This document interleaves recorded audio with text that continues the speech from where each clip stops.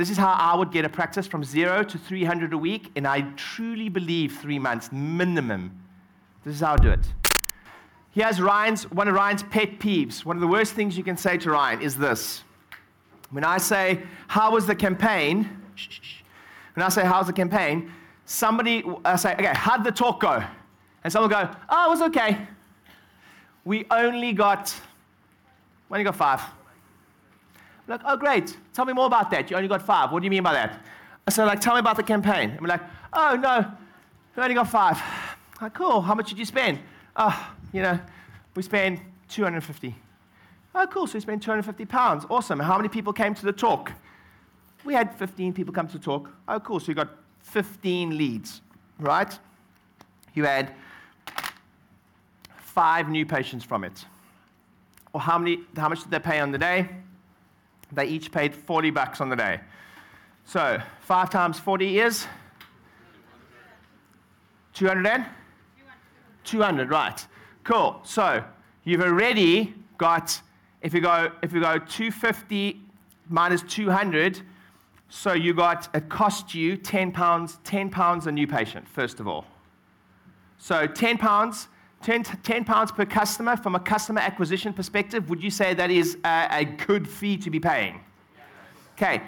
You have to change your mindset on, there's genuinely what are you prepared to pay to purchase a customer? What are you prepared to pay to purchase a customer? Right? So, first of all, they're like, oh, it went okay. Okay, great, cool. So what's your normal conversion like? Oh, my normal conversion is like about, let's call it 50%. So let's say 3 out of the 5 convert. And I say, oh, what's your lifetime value? And I say, oh, my lifetime value, you should know all these stuff, by the way. You should know what your customer lifetime value is.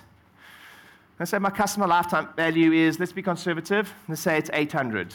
So what's 8? So 8, 16, 24.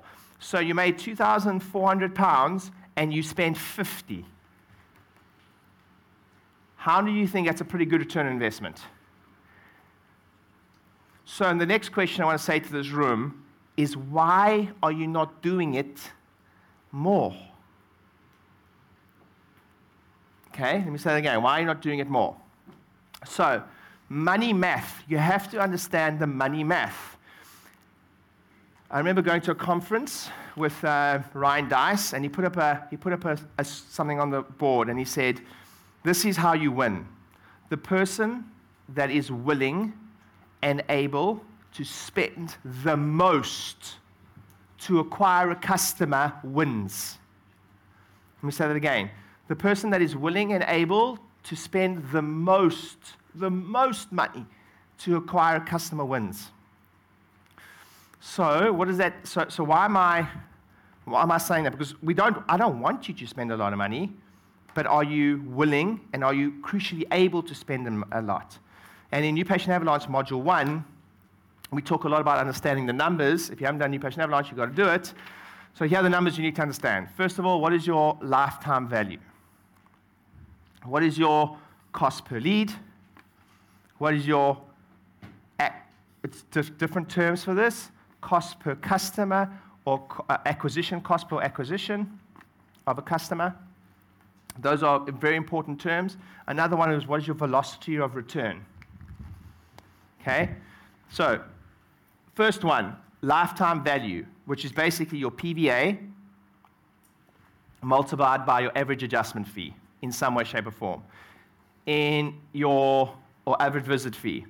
In your practice, Abram, it will be a little bit different. It will be, with the products and services that you do as a whole, what is the lifetime value of the average customer coming through the front door? You have to know that. The reason you have to know that is because it drives a lot of your decision-making processes. How much can I afford to spend to acquire a customer? And this is where those of you that are self-employed and not running teams get to cheat. And I always say this. Everyone in this room, you should be wiping the floor with me. I just want to be clear. You should be kicking my ass. If you're especially self-employed, your results you should be trouncing me. Because if you talk about willing and able, who can afford to spend the most to acquire a customer? If you're self-employed, if you're seeing the customer, you or me, who can afford to spend the most? You can afford to spend 20 times more than me. But then the question is, why aren't you? Like most people are just not.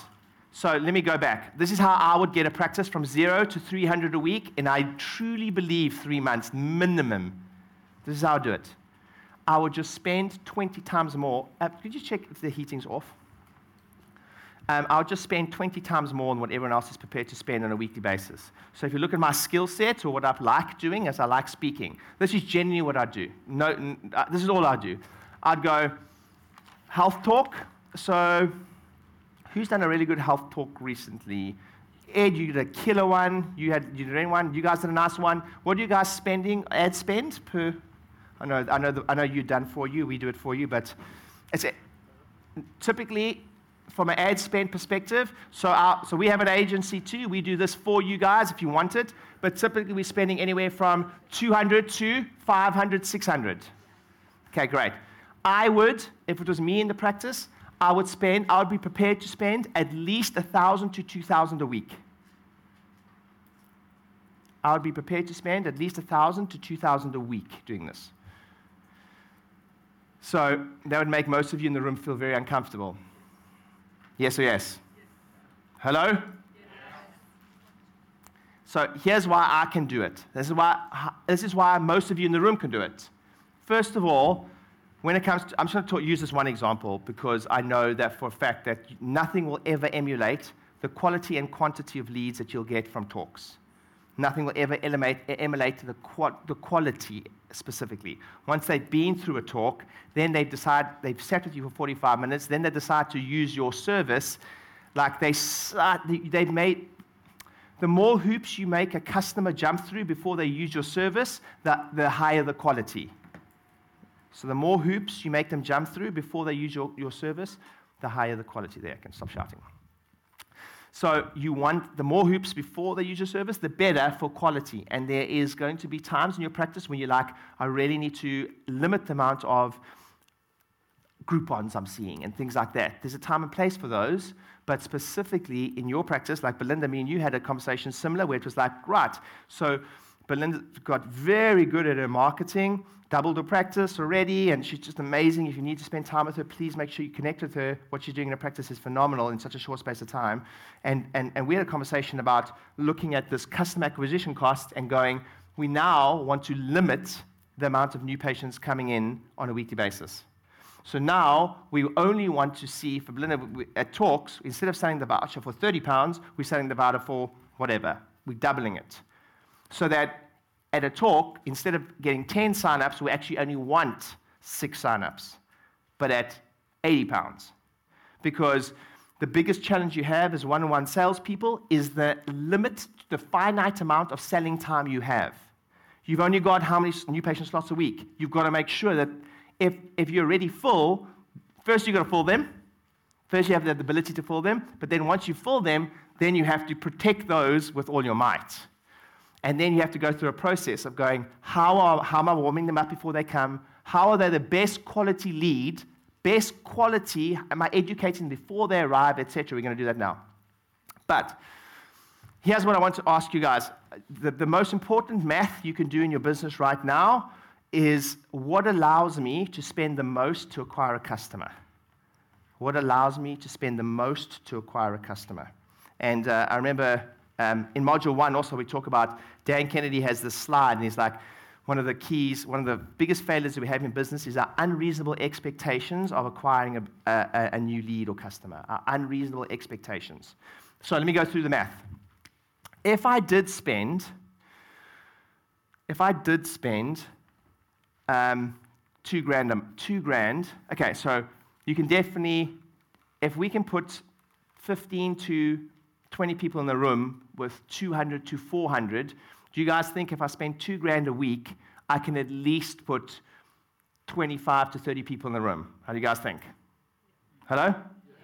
Cool. So let's say I spend $2,000 a week and I put 40 registrants, let's say 30 show up. Of that, let's say I know my close rate on the talk is going to be closer to 80%, but let's call it an average of, let's say, at the talk, 20 people take the voucher. So that's 20 new patients. Let's say I only convert 10 of those of a customer lifetime value of what's your middle number going to be?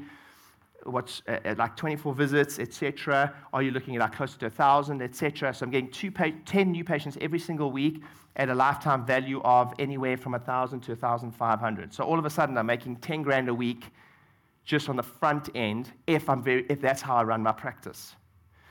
Now, that's a customer acquisition cost of or cost per lead. So these are the numbers you need to know. If I'm looking at this campaign, you might be a bit lost right now, but let me run through the campaign again. If I'm spending 2,000 a week and I got 30, so what's 2,000 divided by 30? 66. So this is 66 per lead, right?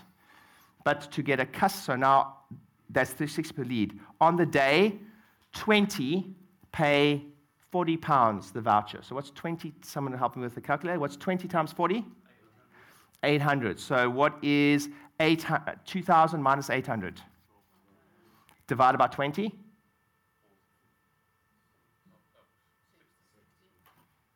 So I have customer acquisition cost of, you say 60? 60. So it literally cost me £20 to get a customer, okay, which is a new patient, a paying new patient. Now, okay, so £20, if you minus that, then if you go 10 conversions, and the conversion, for instance, in this case, is a lifetime value of about £1,000, then we're going, okay, fine, I spent 1,800. I spent 1,800 in total, 1,200 in total, and I made 10,000. I'm oversimplifying this right now, but you guys understand the math works at 2 grand a week. You guys understand, yes? Yes. So the question is, why are we not doing it? Because of fear. Because of fear. Because we also don't know our math. We don't know our math.